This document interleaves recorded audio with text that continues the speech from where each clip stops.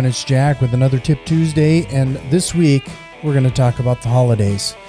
And this is an important one in the fact that if you're doing any kind of wholesaling, fix and flipping, you're looking for those discounted properties, unfortunately this is the time of season that you're going to likely find your best opportunities.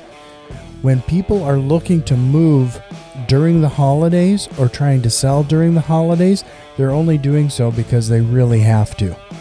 Let's face it, everybody else wants to be, they're going to be involved in family events and office parties and everything else that's going on. So if somebody is calling in, you need to really consider being available during this time of year.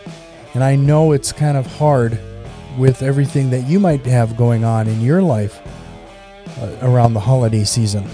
But like I said, typically, if they're calling you this time of year, there is definitely a sign of motivation. If you found any value today, could you do me a quick favor? Send this on to a friend who might find some value. And hopefully I'll see you next time.